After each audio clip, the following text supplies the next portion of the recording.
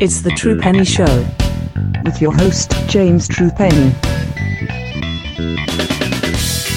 Hello and welcome to the True Penny Show. My name is James True Penny. This is my show, and today we are going to try and catch up on some GLEAT. And we're going to start with Marcus Green in Baton Rouge, Louisiana. How are we doing, sir? Yeah, doing good. Glad to be back. Always, when we take a long absence from GLEAT, we always come back with a banger to kind of do a marathon run, if you will, and it's a trifecta show, so Yeah, so we've got episodes or versions, as they call it, 51, 52, and 53. We're going to start in Shinjuku Face, everyone's favorite wrestling nightclub. They've gone back to the Bijou Arena, which saw a card on the 6th of May, which featured 319 people in attendance, which isn't bad for Shinjuku Face. Issei Onitsuka and Kaz Hayashi went up against Yan's family and did not fare well. 8 minutes and 12 seconds. And for some reason, Onitsuka and Hayashi are now both willing to be members of Yan's family. I don't know how this has worked. It's some kind of Stockholm Syndrome thing going on between the two. We will see the resolution of this mini story later in the show. What did you think of this opener, which kind of set a storyline going forward for the next three shows?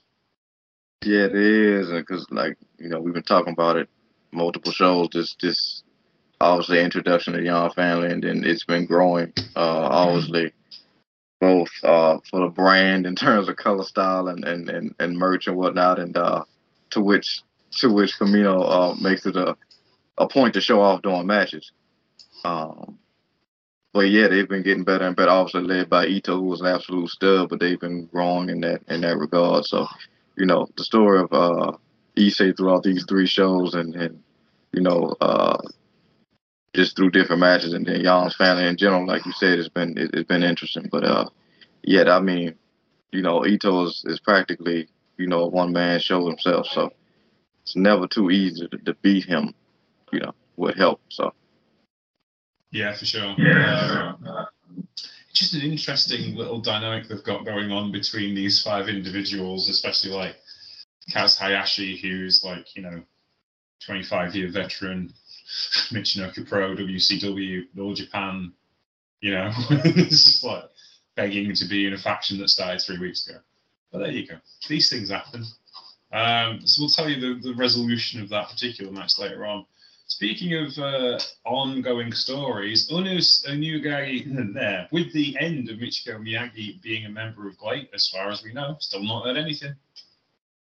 Could be anything happening. Unagi Sakai, the free agent, who we think is now signed for GLEAT, took on her new protege, Yukari Hosokawa, and beat her in 4 minutes and 47 seconds. This was pretty even-tempered, as Sakai actually tries to establish herself as the veteran in the company, because she is, and Hosokawa tries to, try and assert herself, even though she's a rookie. She's been there longer than anyone else, and she's trying to develop as a wrestler. So we'll see how that goes. 4 minutes and 44 seconds. Obviously didn't get a cage match rating because it's not 5 minutes long, just fell short of that. But trying to tell the story here. What do we think of this one, Marcus? yeah, it's a fiery young upstart going against the OG, if you will, and obviously had a size disadvantage and whatnot. Like I said, she was fired up and kind of brought that flair, but ultimately she just couldn't compete with the strength and size advantage, and it kind of fell as the chips would in that scenario, to the more experienced person with, obviously, like I said, bigger, strong, and fast and all that stuff. So she'll get better, but she just didn't have no chance. She was kind of fighting uphill. Yeah. This is the story. There was a promo afterwards where Sakai had nice words to say about Hosokawa. Is trying to encourage her, is taking her under her wing, and she did help her to the back. So there's positive talk there. So we'll see what happens. They tag on a card in a couple of days that we're going to talk about later. So we'll see what happens there. Next up was something a bit unusual, something we don't really see too often, which was a three-way match between Yusuke Kodama of Yan's family, John Tunsho of 60 Seconds, and Yue Suzumu making his debut, I think, for GLEAT. I look back. Yes, this was his GLEAT. He's normally a wrestler for Freedoms. He does most of his works in Freedoms, but he's a general freelancer. For instance, last year he wrestled for Noah and for Freedoms and the Japanese Indies. This year he's wrestled for Freedoms, Tenry Project, Duff Pro Wrestling, J Stage, New Professional Wrestling, and First Blast Professional Wrestling. So kind of a freelancer on the deathmatchy end of things. But he's quite good. I enjoyed his work. He's really quick and kind of fit into a match with Kodama and Tunsho, as you would expect. 8 minutes and 1 second. What did you think of this one, Marcus? This was interesting because we don't, obviously see get a slew of triple threats in GLEAT, but that actually may become more of a thing just the way things have, been going. Because guys like John Sean and Yuya, and I think another combination throwing another guy in there would be, probably be a main event level match. But here it kind of felt like Tom Shaw and Yuya was having a singles, and Kodama was kind of getting in where he fit in, if you will.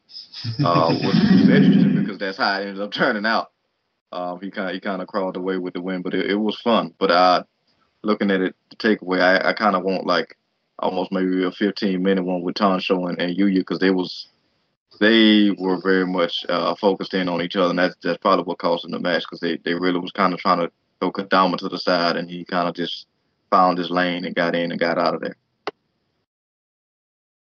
Yeah, for sure. Yeah.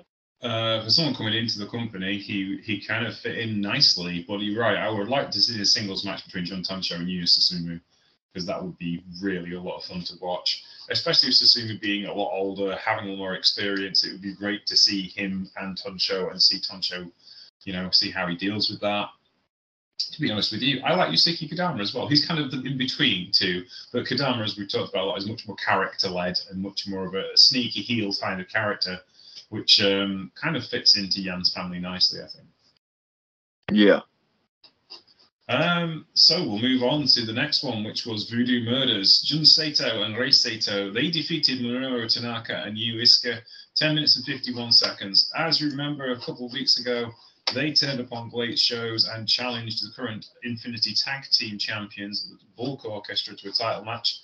And Bulk Orchestra said, no, you've got to wait in line like everybody else. So this was their first match to build up their story with Bulk Orchestra and try and get their way to the championship. As you can imagine, trying to make a bit of an impression, they did give Tanaka and Iisuka a bit of a kick in. 10 minutes and 51 seconds. Kind of a lopsided affair. It's Minoru Tanaka. They're not always going to get their own way. But the bigger, stiffer, taller guys certainly had, from the big faction in All Japan. And we're talking about the All Japan TV champion in Minoru Tanaka here. So there was things to play for. So, yeah, it was intriguing to see the way things have gone.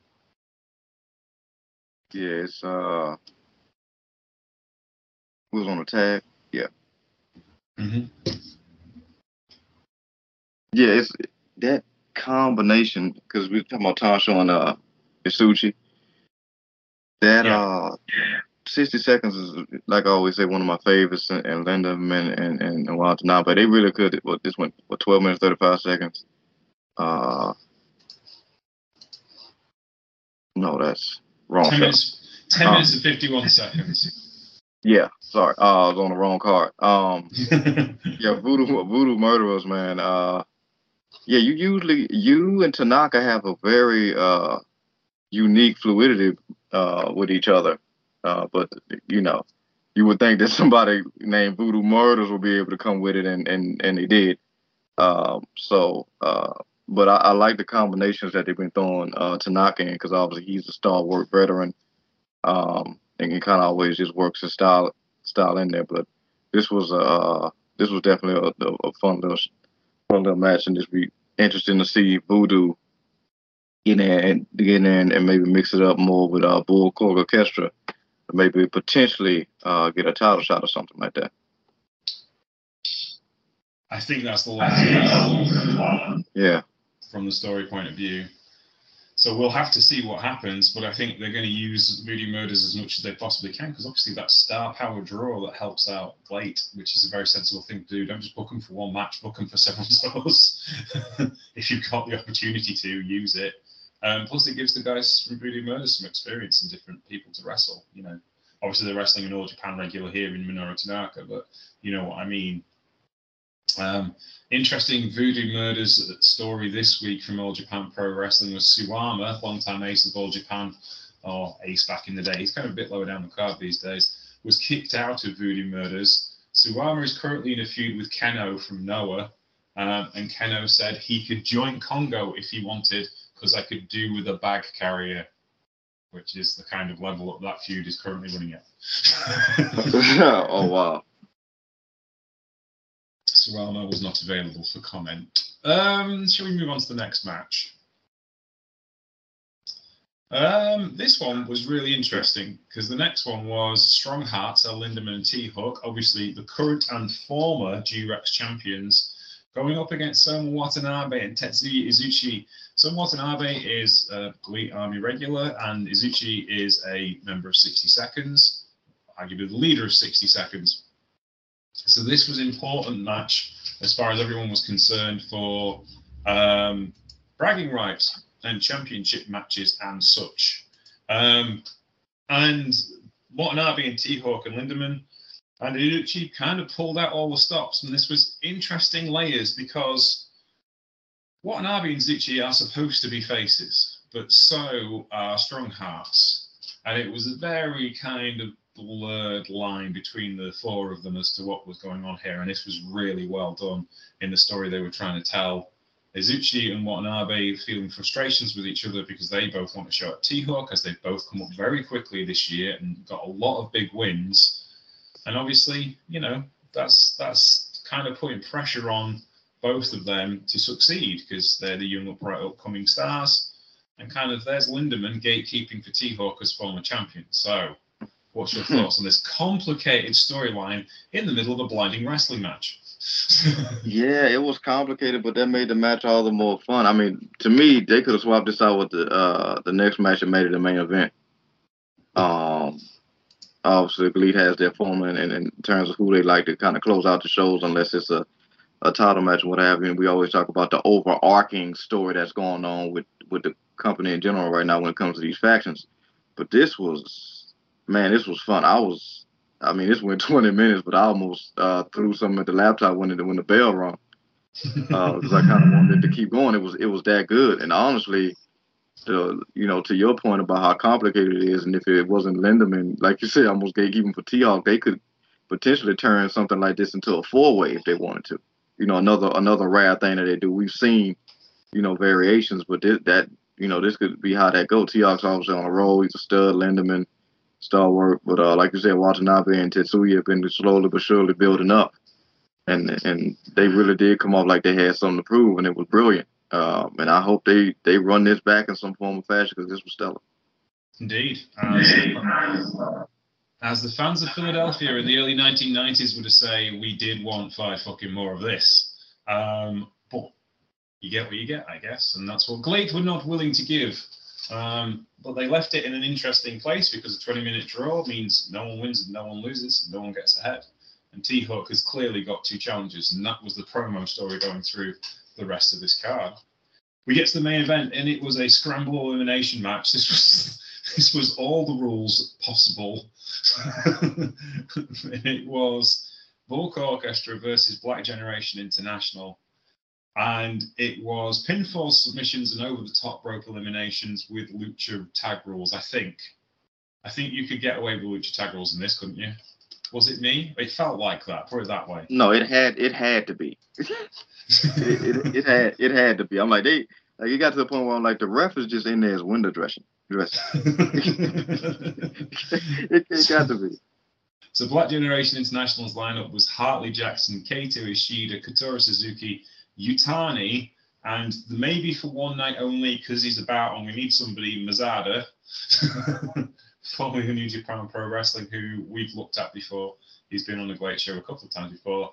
And the full power lineup of Bulk Orchestra: Check Shimatani, Hayate Tamura, Kazuma Sakimoto, Quiet Storm, Araichi Kawakami. And so this was kind of like War Games in that everyone came in at 1 minute intervals, but they came in together to keep it fair. And you could eliminate people by pinfalls or submissions to start with. And then once everybody was in, you could do over the top rope as well. Did I get that right? That's what it seemed like, anyway.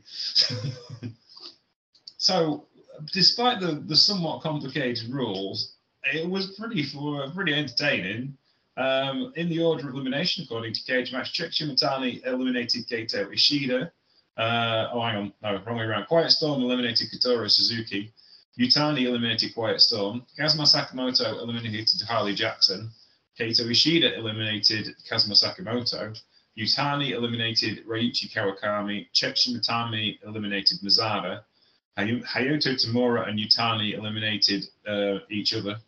And then Check Shimatani eliminated Kaito Ishida at 25 minutes and 51 seconds. And that was over the top rope, I believe. Or was it a pinfall at the end? I'll have to check. Yeah. To take the victory for Bulk Orchestra, as the tide is slowly starting to turn on Black Generation International, and they are not winning the way they used to win not that long ago. What's your thoughts on this one, Marcus? Because there's a lot going on here. There's some heavy lifting in this particular match. Yeah, it's a beautiful thing. Like I said, obviously, for me, like I said, they could have switched this with the match before for the main events, but that was just because how I felt about the match. Like, they were both deeply entertaining. One for the complexity in the last match, but this was like entertaining for the chaos of it. But you understood the energy and the franticness because obviously these are the factions that's fighting for supremacy, if you will. And obviously Bulk Orchestra has a very kind of steadfast approach to how they like to do things, and Black Generation has a very also divide and conquer, but a very tactical fluidity about themselves as well. Like it's a lot of good coordination going on both ends. More Bulk Orchestra kind of seems like it's kind of chaos, but it's very organized the way that they do it. And then if they're a hammer, Black Generation kind of like a precision blade, if you will, in certain aspects. So it's always interesting watching that. But like you said, this was kind of throw everything including the kitchen sink with the lucha rules, because it did get to a point where it's like, okay, I'm gonna just wait to see somebody roll out, and when they don't come back in, I know they're eliminated. Because it was hard to keep up with some of the pins as well. So I dug it. It was, like I said, I think this match more than anything kind of speaks to the race to the top, if you will, in terms of, like I said, these factions specifically. These two are fighting for the supremacy of the brand, and then to your point, Bulk Orchestra is coming more so out on the winning side now that Ishida is no longer the man, if you will. So it's interesting seeing not only how they did it as a group, but to see it, as we're going to talk about through all these calls, see them pick up individual wins as well. So yes, indeed. So we shall have to see what happens over the next couple of weeks. But this kind of like put an icing on the cake for the faction warfare at the moment, because everything the rest of this tour was kind of about titles and title storylines. So I'm sure we will get back to faction stuff as we go along. Before we go to the next card, and before I forget, I just wanted to mention the passing of Brian Dixon last weekend. Brian Dixon was the lead promoter of All Star Wrestling. He was the guy who brought Jushin Thunder Liger to the UK for the first time. He was the guy that set up in opposition to Joint Wrestling and made wrestling cool again in the 1980s, while Joint Promotions were concentrating on Big Daddy and Giant Haystacks. All Star were trying to make a break from the tradition of British wrestling by signing big stars and creating a new format for the way British wrestling should be presented. And eventually they created some incredible television in the 1980s and early into the early 90s. We talked a lot about Brian on the Mark Rocco podcast that me and Alex did a few years ago when Mark Rocco passed away. And we will no doubt do a podcast on Mr. Brian Dixon because he's incredibly important to the wrestling industry. Because not only did he give breaks to people like, let's see, Jushin Thunder Liger, Yuji Nagata, one Bryan Danielson, Colt Cabana, Chris Hero, various other people you may have heard of in the wrestling industry over the last 30 years.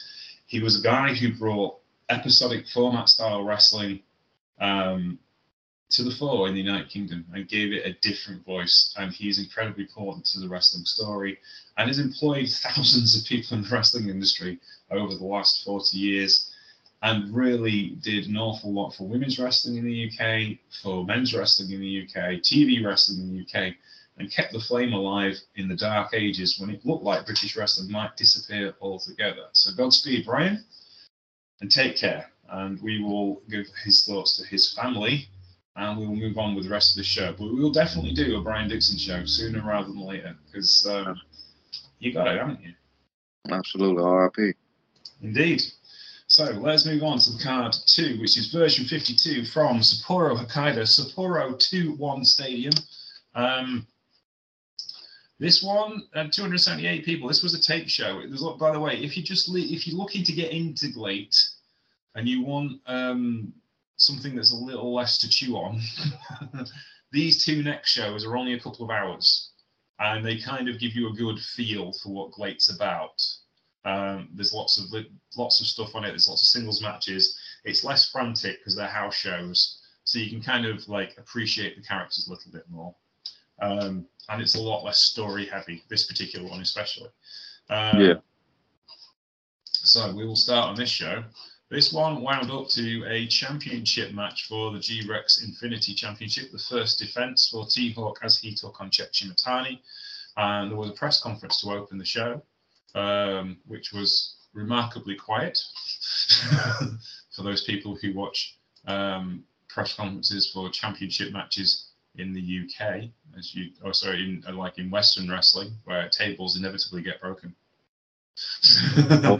Oh yeah, it's I don't know if I ever get used to these quiet, respectful press conferences. Everything over here is bombastic. The wrestling press conferences, the UFC press conferences, all of it. There you go. And we open with a tag match, which featured Yan's family. That was Takanori Ito, Yusei Kidama, and special guest for the day, Yu Susumu, who took another booking. In fact, he's an ideal guy for Yan's family. I'm not sure if he's a member of the faction, but they made him wear the T-shirt. They went up against color counts Kasayashi, Minoru Tanaka, and Noriyuki Yoshida. This one was a lot of fun. It was your kind of classic babyface wrestling match versus heel wrestling match, and not an awful lot else to say about it, really. Yoshida's an independent wrestler. He started off wrestling for 0-1 back in the day, back in 2008, had a long stretch off, came back in 2016, has worked for DDT, Pro Wrestling FTO, and Pro Wrestling Kikegi. He's had some shows in GLEAT in 2021, so we must have seen them, and he's had some more dates with 0-1 and DDT. BJW, Chigasaki Wrestling, who's that? I've never seen that one before. Secret Base Wrestling as well. There's so many wrestling promotions in Japan. Yeah. Just so many that we'll never hear of. Like if you've made it to Cage Match, you have a following because someone's reported it. But yeah, it's just you can make a living as a pro wrestler and never ever get to even the smaller big promotions like GLEAT, if that makes sense. But anywho, what did you think of this one, Marcus? Yeah, like to your point, a fun opener. It's always interesting seeing these different combinations and just different happenings with Jan's family, everything going on. Like I said, Ito was to me the constant, and then things also moving around him. Like I said, Tanaka's been with him and Ayashi are the OGs, if you will, and with Yoshida kind of brought a different flair to Jan's family, and then after the match, obviously they, like you said, always be pushing the merch, even if it's with somebody that's not in the family, which I can appreciate. But yeah, it was cool because like you said, Hayashi, has been in some previous situations and not necessarily gotten the win, so it was cool to see him and Tanaka, kind of command things because Minoru was kind of sprinkled throughout all three of these shows, consistently. So it's always good when he takes home a win. But yeah, just a fun opening. Nothing too strenuous, anything like that. No, I think as well, like, it's nice to, I mean, Hayashi and Tanaka don't tend to take too many wins because they're in an executive position, and generally speaking, that's considered bad form in this day and age, unless you're a mega draw, which they ain't anymore, and that's fine. They're just wrestlers, and there's nothing wrong with that. So, yeah, no, this was fun. But nor else what else can say about it, really. It didn't really move anything along. The Jan's family storyline kind of moved along on the next card a lot more than it did on this one. So shall we move on, sir? We shall. Okay, so next up was Yuiska taking on Quiet Storm. So this one was Regular Army against Bulk Orchestra. And this was kind of your classic small guy, big guy match. Yeah. And again, I've watched these two wrestle all day because they're great. And yes, sir. Wasn't doing a lot because it's a house show match, but it did what it did, and they did it well because they're both very capable wrestlers who put on entertaining matches. And this is what you want to see in a house show match. You want to see them trying, and they do. And this was great. There was lots of cool little stuff in it. Iska being the mouse to Quiet Storm's cat, but eventually all that size and bulk, if you pardon the pun, took the win for Quiet Storm. What's your thoughts on this one? No, everything you 100% agree with everything you said. It's one of those situations where I can appreciate, because we do get a lot of tags on these shows, so I can appreciate when things kind of slow down a little bit and you kind of hone in on the singles situation, which I appreciate. And Quiet Storm and you were a great combination, but like you said, big man, smaller guy, kind of got to outlast. Like I said, the game with against any, certainly the faction, but any member of Bulk, is you got to outlast him. I think Storm is the right name for him because that's kind of what it is. But you just couldn't do it. Brought the did what everything you're supposed to do. Bring the high impact kicks, take them off your feet, go off your feet to take them off their feet, and try to put them down. But Storm is just, he's a different breed. It's just like, you don't understand like how he's able to maintain that energy throughout the match. It's like it never dips, even when he's taking damage. So a fun one. But like you said, this could have went another good 10 minutes. Would have been fine. Yeah. No, I don't want 10 minutes. Shout out to Quiet Storm, by the way. He always retweets our podcast and we do GLEAT shows. So appreciate that from him. Thank you very much, sir. And Suzuki-san, who owns GLEAT, he owns UWF and GLEAT. He always retweets our stuff. We appreciate you both. Yes, sir. Thank you very much. But yes, we shall move on. Issei Onitsukaira versus Yutani. So this is Regular Army versus some Black Generation. And two very similar wrestlers, kind of the heel and face of each other. Yutani is a bit more kick heavy, I think, than Onitsukaira.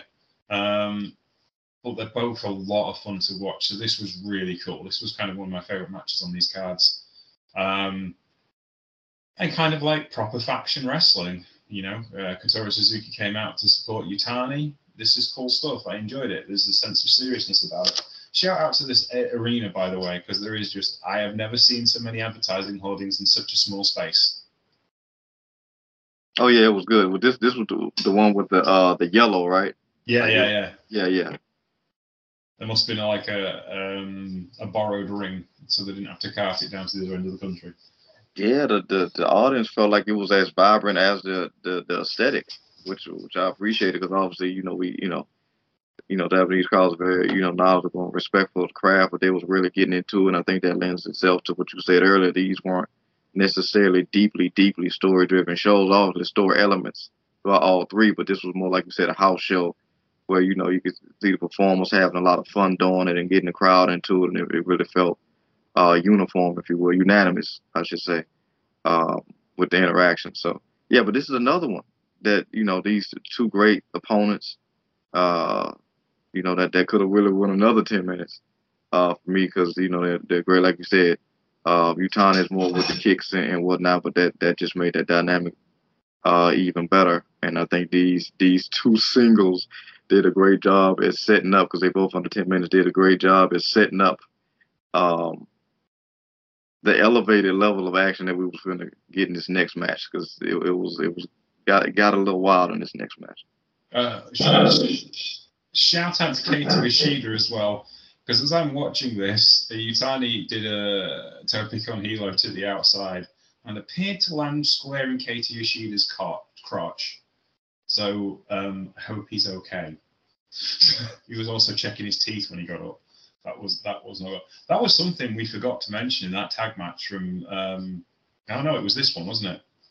No, was it the other one? The tag match with T-Hawk and Lindemann against Soma Watanabe and Iska. What was Soma Watanabe trying to do with that, like running jump on the top rope? I thought that was this upcoming match. He did it in both, but the first time he did it, he seemed to just land on El Lindemann's face full force. But this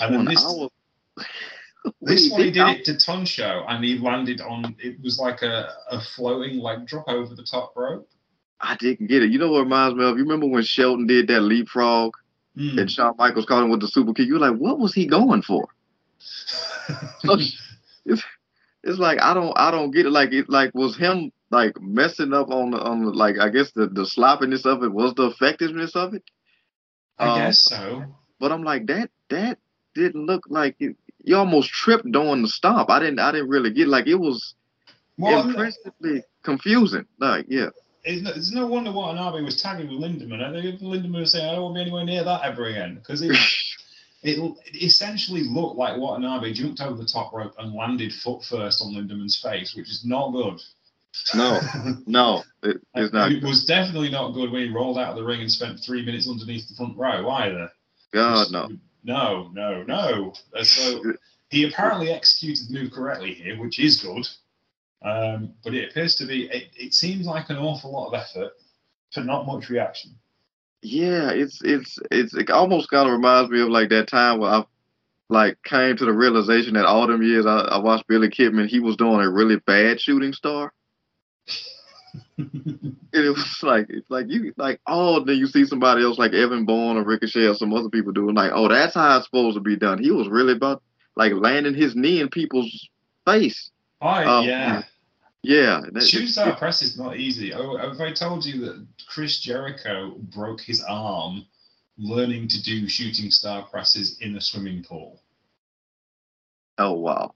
Because Justin Liger was trying to teach him how to do the shooting star press. So they went to the pool, obviously, because you don't want to land on a ring. And he managed to break his arm because he hit the water with that much force. So, wow. Yeah, the degree of difficulty. But yeah, I think he can. Watanabe can. Just take it out to Arsenal. You can come up with something else, like do a springboard, like something else. Springboard with like a twisting splash or something. But that he could have injured himself and he could have injured somebody else. I'm not keen. I don't like it. It just looks like a disaster waiting to happen. Exactly. It was just like, We was discussing this online the other day about like me and who else was it? One of the people, a mutual of mine, and they were discussing the Minoru Suzuki interview a lot from a few years ago, where they talked about, like, Suzuki talked about why is Jon Moxley popular? It's because he can't do stuff. He's actually terrible at most things, but he's great at being Jon Moxley, and that's why he's over. Why is Zack Sabre Jr. over? Because he can only do the things he does really well, so he does the things he does really well.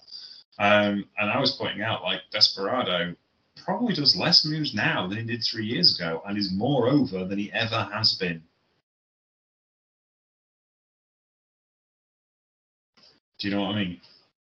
No, it's. I mean, I think that's the mark of a true pro. is knowing, I think you could throw somebody like Styles in there as well. He really doesn't do an exorbitant amount of the things he used to do, obviously because age plays a factor in that, but he's also somebody that knows when it's time to do something. You don't put a springboard 450 in every match, and stuff like that. And some of that stuff you just don't need to do. A lot of his stuff is more so, high impact stuff, and he's added a lot more forearms and stuff to that nature in there. But, like you said, with the Moxley thing, you're right.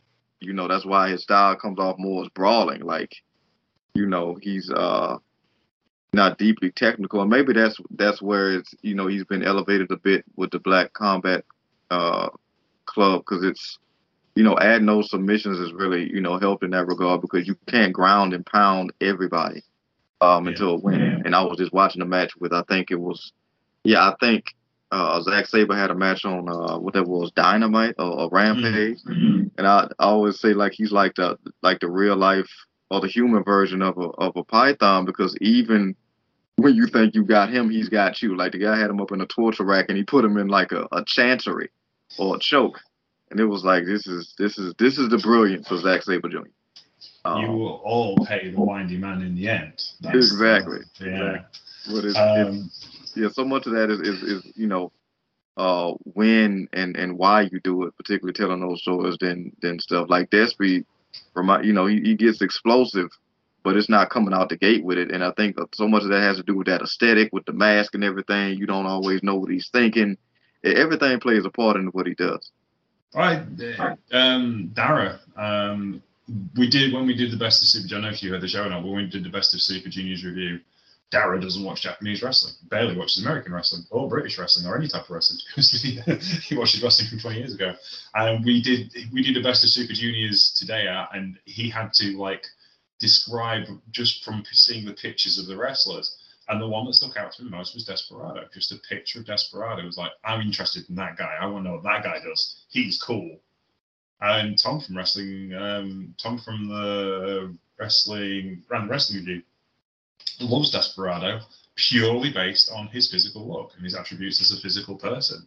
And actually watched Wrestle Kingdom this year because he knew Desperado was in it. That's so sick. Yeah, that's like the effect, that look and that aesthetic. That's all you need sometimes. That does the job. Yeah, that's the exact way I felt the first time I saw Penta and Lucha Underground. Yeah, exactly. Yeah. There's very direct lines between both of them, I suppose, in that black and white aesthetic, the Lucha aesthetic that they have. And you look back into history, it's been Octagon, who was the original founder of the Pentagon gimmick, if you see what I mean, because there was Octagon and then there was Pentagon, who was an evil version of Pentagon, and then there was Octagon Jr., etc.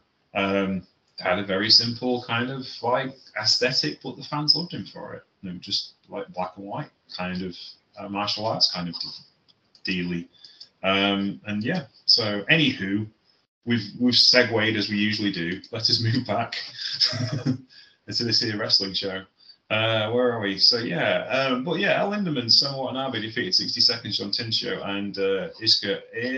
This was fine, but again, didn't really do an awful lot. In fact, this was more of a straight wrestling tag team match in that sense, because it was how do I put it?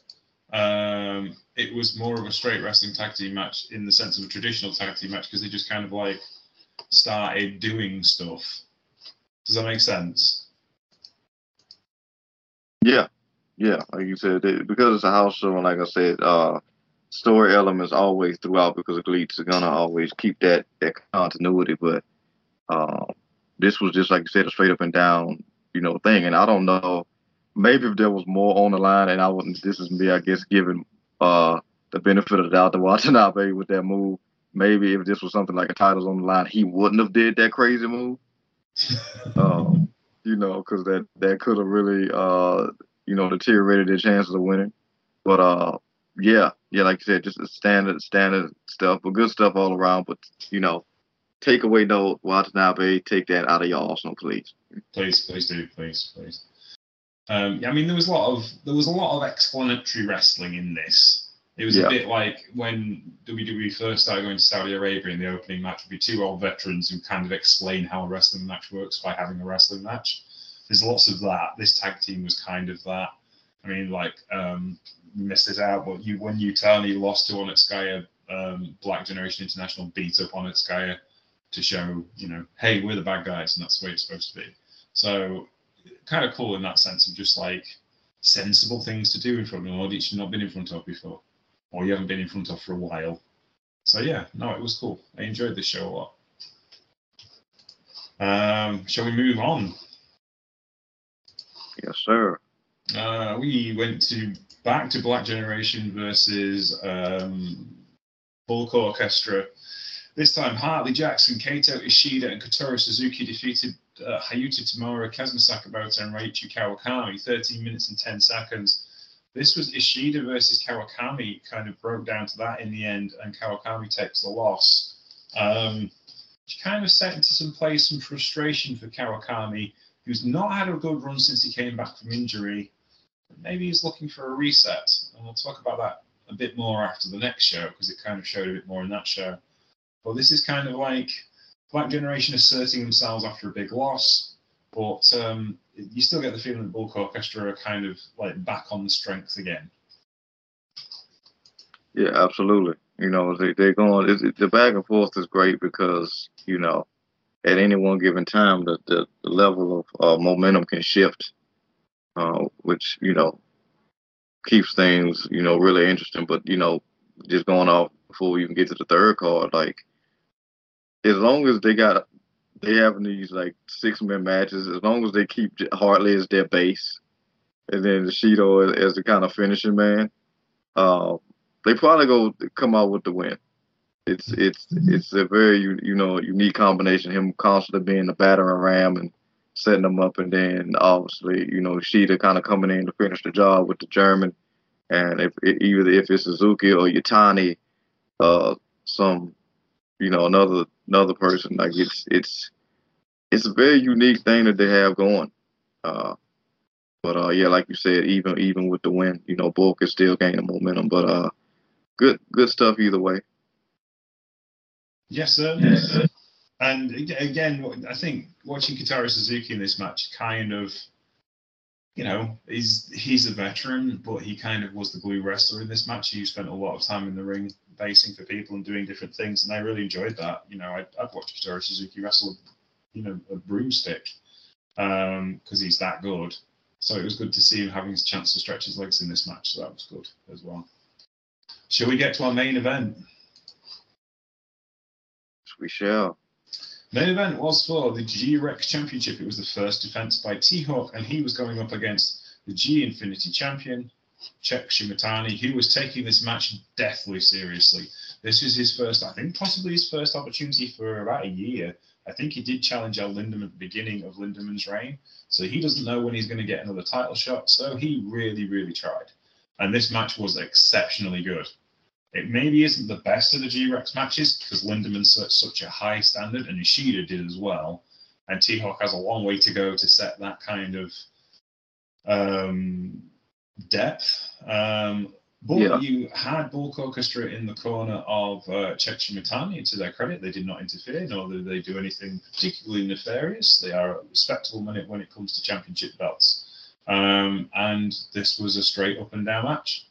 And Shimatani wanted to do the job by himself, and so they obliged, and this was great. This was just really good, and it told the story of Shimatani being not quite good enough. He's there, he's nearly there, but he isn't there yet, and that's the key thing. And yeah, what did you think of this one, Marcus? Oh, yeah, absolutely right. That's the story. That's like check. I mean, Bulk Orchestra doesn't have any lack in terms, like, everybody's a stud in there, and it was great seeing this match and them come out to support him after that great win that he got in that chaotic tag that they had, because I think he's the one that ended up pulling out the victory and coming off that momentum and going here. Like you said, great match, but T-Hawk does feel like a different breed. Like you said, the ball's been set for him as a champion with Lindemann, certainly Lindemann, and then Ishida the following, but T-Hawk is proven match by match that he is a guy that warrants the level of competition that somebody like, Lindemann got, and obviously Sheeta had for his time. And we're gonna see. I think we're gonna continue to see that elevate. Um, who knows? He might get a litany of Book Orchestra opponents coming up. Because like I said, everybody can go. But this was a good showing on both ends. This another one we talk about it all the time, having a winning loss, if you will, because it's only going to make him get better. And obviously T-Hawk, is getting those great defenses in. So he's also somebody that, like Lindemann and Cedar, has a great finisher. Yeah, he's going to continue to thrive. But yeah, this was it was a great showing for Shimatani. I'm looking forward to seeing what he does in more singles action. Yeah, wouldn't even take the congratulations of T-Hawk on a good match. He was that angry with himself for losing, which is really kind of cool. It shows you how much he cares about this championship and how much he cares about his profession. He wanted to do this the right way, and he couldn't get the job done. And it kind of focused him for the next card, where he would be defending that G Infinity Tag Team Championship. So the next card was version 53. We were at, where were we at? We were at Osaka. It made a sky building Stellar Hall, our favorite name of any arena anywhere. Yeah, Japan has some great building names. Oh yeah, just amazing, and it's really nicely laid out, and they've got a big screen so they can lay stuff out so you can see things. I'd like to go see wrestling in that arena. It's cool. It's really well put together. We had a press conference again, a nice, calm press conference where they all had a nice chat. And it also set out a match between the latest member of 60 Seconds, Oji Shiba, against Czech Shimatani to guarantee a title slot for 60 Seconds, which would be Juntansho Tetsuya Izuchi. Well, that's later on in the card. We opened with Yan's family, Takanori Ito and Yusuke Kadama versus Keiichi Saito and Minoru Tanaka.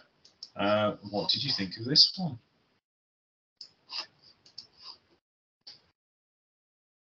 Yeah, I dug it. I liked it. This was another instance where, because we just got through talking about Kodama taking the win in that three-way, and just like I said, Ito is the kind of the stalwart, and then somebody like Kodama kind of works around him. Obviously, he got a lot of the action, and then Ito came in and kind of did his thing, and it was a good, solid opener. Again, GLEAT never misses with these openers. And that's just continued momentum for Jan's family, as we will continue to see after the fact, potentially growing that family, which is always interesting, some of these picks that they do. But maybe that's the genius in it, down the line. But yeah, it always never complain about seeing Ito get a win. No, for sure. This was fun. So, and yeah, ended with an Avalanche German, which we all would appreciate a good Avalanche German. So the next matchup was, like we said earlier, I've gone too far here. Oh no, I should explain. At the end of that first tag team match, Onitskaya and Kaz Hayashi came out. Essentially dressed as young boys because they had cloths on their heads and were bowing to their seniors, Ito and Kadama, and essentially decided that they were going to have a match to see who would become a member of Jan's family, which would be later on the show. As far as I can tell, anyway. Yeah, sure. Bit weird, but true, yes. So let's move on to this singles match between Oji Shiba and Czech Shimatani. Oji Shiba, I'm pretty sure we haven't seen him before, but I'm just going to check. Where's he from? He's a singles wrestler. He's a freelancer. He has wrestled. Where did he start? He started in Dragon Gate. So I wonder whether he got a job here. I wonder who trained him or had a hand in training him. So he's been a Dragon Gate regular up until 2020. and now he's a freelancer and he wrestles for loads of different people. GLEAT, All Japan Pro Wrestling, Tenru Project, freelance shows, Kobe, Dove Pro Wrestling, Osaka Style Wrestling, Burst Pro Wrestling. Again, all of those independents in Japan that we don't really see an awful lot of. But it was cool. And this was a cool match. And he is now a member of 60 Seconds, or was at least the nominated champion for 60 Seconds. Is he officially? Yeah, he's in 60 Seconds. He's been in 60 Seconds since 2022. I'm not sure we've seen many matches with him in, to be honest. No, we haven't. No. But it was cool to see, and this was a great little victory. Like anytime 60 Seconds, I'll be so pulling for them because they fight so hard. A lot of times it feels like kind of up mountains, but they never quit. You know, they'll come right off a loss and come right after somebody's match and be like, I got next. Just love that mentality. You know, because eventually that momentum's going to shift. But yeah, G Matami just came off of a great match and a loss. But again, this kind of felt like his master win, and OG just like powered through to get that pin in combination with the leverage and got out of there. And the rest of 60 Seconds came out there. Was so happy for him. It was great to see. But he was exhausted after that match, as he should have been. Yeah, it was a hard fought victory if I ever saw one. A long 6 minutes and 15 seconds. Very long for OG Shiba. Shimatani ran him ragged for 6 minutes and 15 seconds, to be honest with you. But a good little match, and it showcased Shiba very well. And of course, that's up the storyline for the main event. But a cool little wrestling match, even just within itself, because it gave a lot of kudos to things. So, but the next match was intriguing because it's GLEAT versus Sendai Girls, representing GLEAT, Unagi Sakaya and Yukari Hosokawa, going up against the Sendai Girls of Miki Iwata and Yuriki Oka. This went 10 minutes, and Yuriki Oka pinned Hosokawa in the finish. I've looked up Yuriki Oka. How long do you think she's been wrestling for? Oh, these are my most now favorite pop quizzes. Let's see. On your first time seeing her, how long do you think she's been wrestling for? And this is for a whiter? Sorry, no, for Yuriki Oka, the blonde-haired lady on the Sendai Girls team. The one with the twisting frog splash. Let's see. Has it been? Let's say it's not even been a decade. Maybe? No.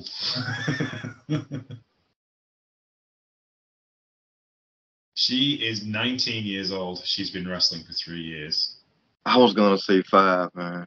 Yeah, there you go. Meiko Satomura does know how to pick them, doesn't she? Yeah.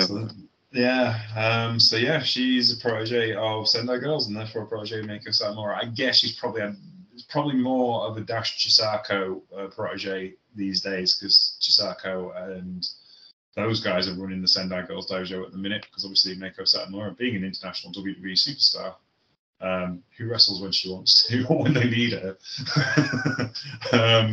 is not so involved with Sendai Girls as she used to be. I think she's still president of the company now. But yeah, this was stiff and to the point, as most matches with Iwata are. And Oka kind of dragged things along in the same way. She smiled a lot whilst beating the 7 shades of snot out of her opponents. Sayake was obviously great, and Hosokawa is awesome as well, considering how much poise she has, considering that she's only like 17, 18. But yeah, no, this was a lot of fun and showcased both teams really well. But I kind of thought the Sendai Girls would win because, you know, that seems to be the theme with the GLEAT Women's Division. Our hometown team's really good, but we're not going to let them win anything, ever. So, yeah. What did you think of this one, Marcus? I mean, it's always great. You know, we always love seeing the ladies go out there, show up and show out, and they did this here. This was great. Also, like you said, we had seen Unagi and Yukari against each other, and this was pairing them up. And obviously, you want, GLEAT to get the win for the brand, but Waija and Eureka came off like a well-oiled machine. Um, was moving and grooving. God bless you, Nagi. She was in there. She was giving as good as she got. Um, but and she kind of comes off as like the little engine that could. And obviously, Yukari was backing her up, but it just kind of came down to what it was. So yeah, I think obviously she's gonna get better. She always kind of gives me a vibe like my girl Fukuda in that Yeah, regard. yeah. She's always, you could knock her down a bunch of times, but she gonna keep getting back up. So this was a fun combination to see in 10 minutes of, like you said, stiff stuff, good stuff. Oh yeah, I was scanning through Instagram whilst watching this and came across Iwata's Instagram account. And there's a picture of her in a lovely white ankle-length ball gown with like heels and stuff, and she looks amazing. And then I look up and she's literally kicking the snot out of Sakawa. And it's like, wow, a study in contrasts. But yeah, she was obviously off out for the evening and wanted to show off her evening attire, and she looked really good. Anyway, yeah, that's the thing but again, he's still kind of on the story of like the GLEAT women need some inspiration, I guess. That's the next thing to do. Shall we move on, sir? Let's do it. Next up was Black Generation International. Hartley Jackson, Kato Ishida, and Yutani. They defeated Strong Hearts, El Lindemann, T-Hawk, and Yuiska at 13 minutes and 21 seconds. This one was a bit more faction-y between Strong Hearts and the GLEAT Faithful, but it was a lot of fun because, T-Hawk and Lindemann have been tagging together for years now, and Iska is kind of in on that kind of level as well. And as smooth as Black Generation International are, you do have to say Strong Hearts are up there when it comes to combination tag team wrestling. And yeah, watching El Lindemann go up against Hartley Jackson is always going to be ace because El Lindemann knows he can knock him down, but Hartley Jackson isn't going to go down. No, sir. So that's always fun. But yeah, no, this was great. And two premier teams who are doing a wonderful job and making very entertaining professional wrestling. What's your thoughts on this one, Marcus? Yeah, again, Yutani gets in there and rumbles and dances back and forth a lot. The only thing, Harley comes in there is the battering ram, and Kaito, kind of comes in there and he's the closer. That this is a lethal combination. But specifically with Harley and Kaito is the two specific ones. And like I said, they usually go with Utana, but they can keep that third man in rotation.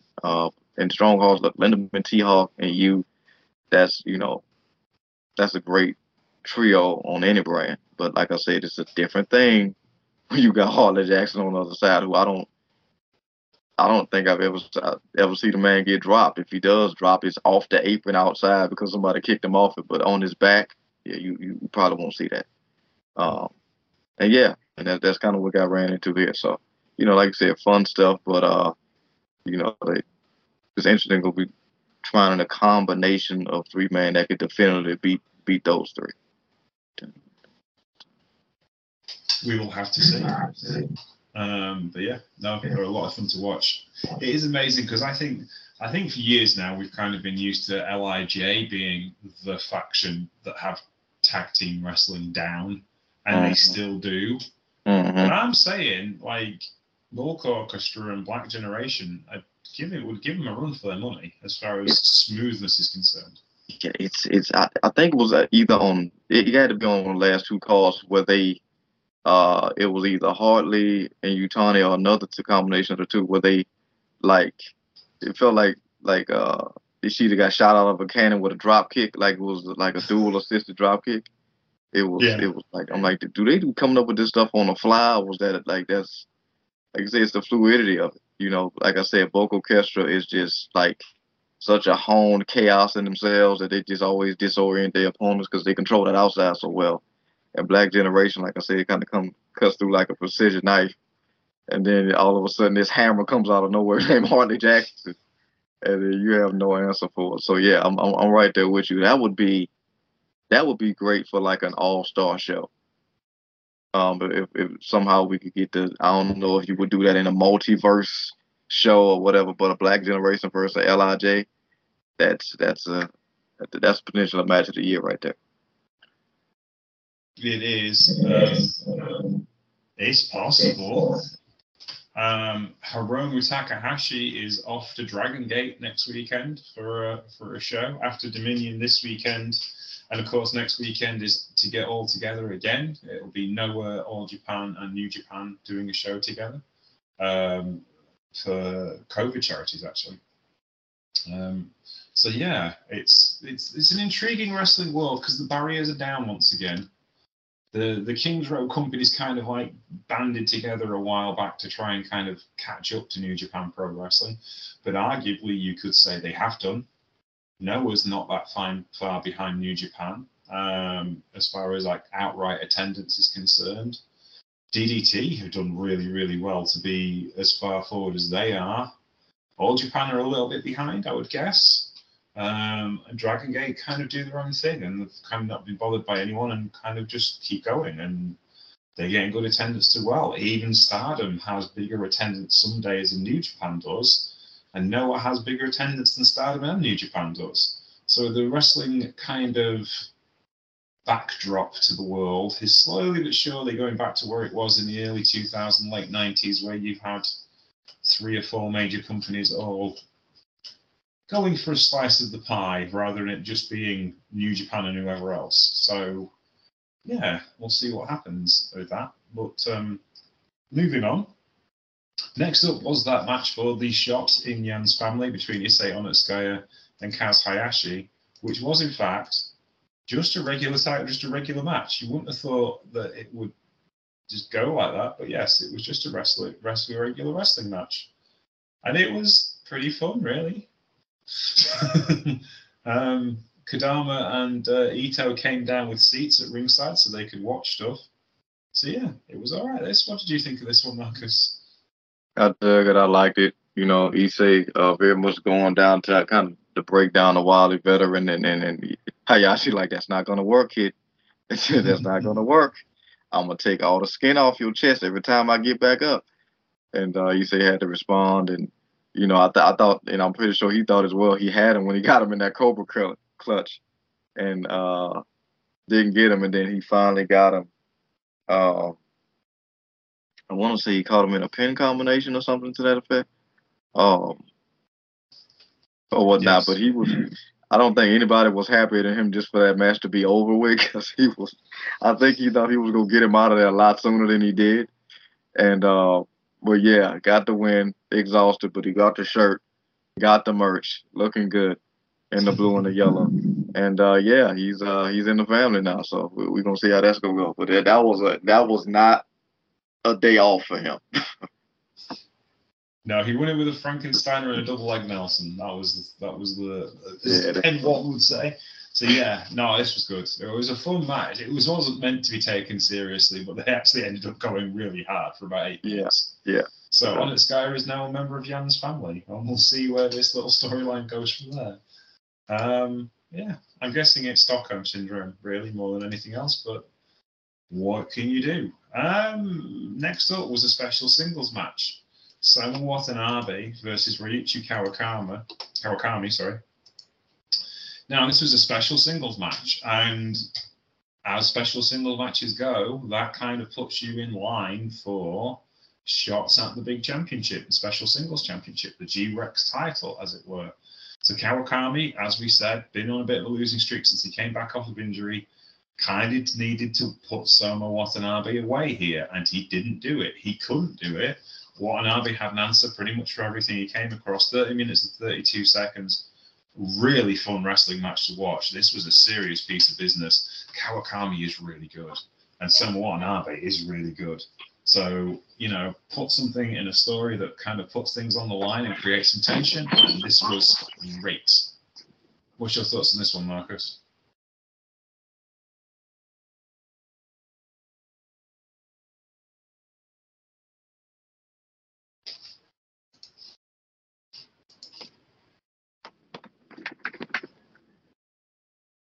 Sorry about that, muted myself. But yeah, this, like you said, this was a serious piece of business. I was very much impressed with Watanabe. Like you said, had an answer for everything. Kawakami Kawakami brought, and it very much was very mindful of what all he needed to do. Like you said, it was special with title implications on the line. I almost feel like anytime you beat somebody all Bulk Orchestra, you almost get lined up for a title shot because it's just not easy. And him brilliantly knowing like obviously I need to hit this guy with two 450s. Was just smart play, and it, like you said, it's lined him up pretty good for a title shot. And bonus didn't get that move, so yeah, it was good stuff, and you like to see stuff like that. Martin Alves is another one who's been, like you said, slowly but surely coming up, and it's gonna be interesting seeing exactly where that goes. Indeed. Which brings us to the main event of the evening. Check Shimatani, Hayato Tamura going up against 60 seconds, Jun Tonsho and Tetsuya Uzuki. 18 minutes and 39 seconds of a fantastic tag team wrestling match. We haven't seen Tonsho and Uzuki have given this much canvas to work with as far as a main event match is concerned for quite some time. So seeing them together, tagging up against Shimatani and Tamura, two teams that can really, really go. And they did not let up for the full 18 minutes. I thoroughly enjoyed all of this. This was great. And kind of what the Infinity Tag Titles have become about, which is like top-notch tag team wrestling. This is one of the most respected tag titles in Japan right now. And that's down to Bulk Orchestra, who two-time champions who kind of own these belts for the last 18 months. Since the company started with these particular championships, and 60 seconds are a good example of the teams that they have to beat. And this really went hard for the full 18 minutes and 39 seconds. Still waiting in the wings for Bulk Orchestra, though, is Voodoo Murders, the Sato brothers. So we'll see what happens with that. But what did you think of this one, Marcus? We always, obviously, shout out to Cage Match. We always use them to kind of go through these matches. Obviously with the calls and whatnot, and obviously they didn't give this, unfortunately, another situation where they didn't break this kind of match. But this is, me again telling you, this is one of them situations. You can talk about it till we blue in the face. Go watch the match. Bulk Orchestra have made these tag title matches must see. Whether they was fighting for them, thankfully mostly they was fighting to defend them. But even when they was fighting to get them back, it was brilliant. And like I said, I'm a 60 Seconds fan, so I love, the way these guys fiercely fight uphill. And that's what you're doing anytime you're up against Bulk Orchestra, and specifically, against these two who have been defending these titles insanely, since they got them back. So, yeah, I just appreciated what they did. June and Tetsuya really brought everything to the match. And, that didn't pull it out, but looked phenomenal in defeat. And they could run this match back. They could do a series for me with these, like best of 3 or something like that. But yeah, that's really how good these matches were. And they've like you said, credit to Bulk Orchestra. They felt like they've made this, and it's rare that you see it. Like it feels like the G Infinity Tag Titles are as important as the Top Gun, G Rex, which you rarely see. Certainly. I mean, they were the first titles that were fought for in the company, so there's a certain cachet about that because they crowned the tag team champions first before the singles champion. So I think that's kind of helped. But also, you've had this long run of, I'm not sure how long they've had these titles for. Let me see. 272 days they've had these belts for, and they've been they've just been outstanding in that work since last September. It feels longer. It's just been great to watch them work and establish this championship. And you're absolutely right. That is the thing about Japanese wrestling. The tag team champions in this company will get as many title matches as the singles champion, and therefore it doesn't feel unimportant or like a mid-card title. And then when Shimatani puts in a match like he did against T-Hawk in the second show in episode 52, you can see that helps as well. It gives you that kind of sense of importance of the championship he already holds as well. And that's no knock on Tonsho and Iichi, who were super smooth in this match. Rock and Roll Express smooth in this match. They were really great. And it's not something they've shown. I wouldn't say they've been a clunky tag team, but they've not been as smooth and not been as accomplished looking as they have in this particular match. Yeah, which you appreciate, because that's these are the situations where you kind of want that to finally click, and it did. So going forward, if they do get a rematch somewhere down the line, we could potentially see something, potentially a different outcome, but you always got to tip your hat to Bulk Orchestra, because this company doesn't have any shortage of potential tag team combination that could come after those guys. No, for sure. I'm watching it again, and I forgot about this insane maneuver that Tonsho and Iizuchi do, which is where Iizuchi backdrops John Tonsho off the apron into Bulk Orchestra, so he hits him with a crack smash after being backdrop off the apron. That's insane. Oh yeah. That's when I'm like, oh, they coming to play. They coming to play. This was some big hit stuff. But yeah. But it wasn't good enough. But that's kind of the mountain they've got to climb. They know what the standard is now. Now they have to go do it, and that's the thing. And that tells another story, which you can layer in for next year. Give them another shot somewhere down the line. But there's that big spectre of Voodoo Murders right over the top of Bulk Orchestra, so we will to see what's going to happen there. At the end of the match, there was a promo for Bulk Orchestra, which kind of ended a bit oddly, like we said, when Reiichi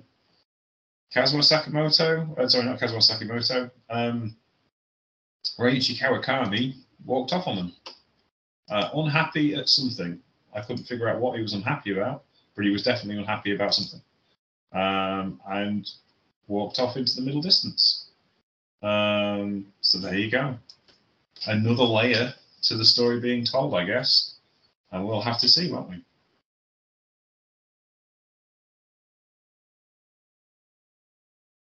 Say that again, you cut out. I'm sorry. I was explaining that Kawakami had a bit of a strop at the end of this match and walked off on Tamura and Shimatani as current champions. And, we've not seen dissension in the Bulk Orchestra ranks for quite some time. Not since they took the belts from Kawakami and from Kawakami and from Kawakami and the other one whose name escapes me. Shimatani. Yeah, the other member of Bulk Orchestra. Kazuma Sakimoto, that's it. Yeah, him. There you go. So yeah, it's been intriguing. Yeah, it's like you said, it kind of speaks to that frustration though. He really wanted to get that win, and didn't get it. So hopefully we're not seeing a potential defection, because I've almost gotten used to that watching New Japan. Obviously for championship machinations on the other side of that, but yeah, it's rare because it's they're so tight knit as a group. But when you start breaking them off and, like you said, a streak begins, you get frustrated, and you're watching two more of your group members thrive in a position that you used to be in. It can kind of create a little bit of a envious type of feeling. So we'll see how that develops. That's a key component to watch going forward as well. Definitely. So we'll have to see what happens there. In the meantime, when's the next GLEAT? I don't think we've got news on the next GLEAT booking. Let me have a look and see what the next event is. I want to say they advertised it for the 14th. I think I seen an advertisement. 14th of June. Yeah. Yeah, I would think so. I will look up GLEAT on the Twitter there, if you'll bear with me for a second. Let's have a look on the Twitch stream of GLEAT. Oh, yeah, of course, it's the UWF final, isn't it? That's the next show. Tokyo Dome City Hall. Oh, the next show is 6th of June, 7th of June, 1st of July, 23rd of August. Oh, we've got 7th, 17th, and 24th and matches coming up, including the final of the UWF tournament, something called Max Voltage. No idea what's going to happen there. Osakawa and Sayaki having more matches as well. Yeah, it's got some interesting good stuff. Yuji Nagata and Sawama are being intriguing. That could be interesting. I guess we'll see what happens there. I'm just trying to look through and see if there's any matches announced. Lots of food. Nice pictures of El Lindemann. Yeah, no matches specifically announced, no cards specifically announced for anything. So we'll see, I guess. But yes, the 30th of June, Wednesday, June 7th. So that is on Wednesday, will be the UWF final match. And in fact, on that, GLEAT Version Extra face-off, it's called, which has, there we go, I've got it now. I can see who we've got here. Let me just boost it up so I can see what's going on. So this is the show on Wednesday, which we will get to sooner rather than later. G Infinity Tag Team match, Voodoo Murders versus Bulk Orchestra, as we said. Bulk Orchestra versus Black Generation. Son Watanabe versus Jun Uishka from, not Uishka. Not Jun Toncho from 60 Seconds, the other one from 60 Seconds. Tetsuya Izuchi, there you go, that's the fella I'm looking for. Tetsuya Izuchi, that'll be a number 1 contenders match. Kazayashi and Tanaka versus T-Hawk and Lindemann. So Kawakants versus Strong Hearts. 60 Seconds versus Black Generation International. Jan's Family versus Uiska, that's Onitskaya and Kadama versus, that looks like Uiska and somebody else who I can't see. Make it bigger. No, can't see who that person is because it's gone in front of the thing. Yeah, so that's going to be interesting. That happens on Wednesday. So I guess we'll get to that at some point this week. Though maybe we should not do our 2-for-1s because we're 1 in front anyway. And we'll keep up with the card then. But we'll see. We'll talk about it this week because it's a big week of wrestling this week. So we'll have to see. That last weekend was packed. Oh, yeah. This weekend's packed and next weekend's packed too. So we'll have to see, I guess. Yeah. All right, then. So, with that, we will have to bid you adieu. Marcus, where can we find you on the internet? Yeah, always a pleasure. Glad we got to do this. You can find me on, the hellscape of one Elon Musk on Twitter. That has become Twitter. That's at Paradox Kid, PARADOXKID. Always down in chat. You can find me on Twitter at Sheriff Lone Star. You can find me on Instagram at Sheriff Lone Star TX. On Mastodon at Sheriff Lone Star as well. You can find the show True Penny Show on Twitter and on Instagram and on Facebook and Patreon. The True Penny Show. And at Patreon, you can keep the True Penny Show free forever for everyone. Thank you very much for listening today. We'll be back with more GLEAT news next week. And until then, take care. Bye.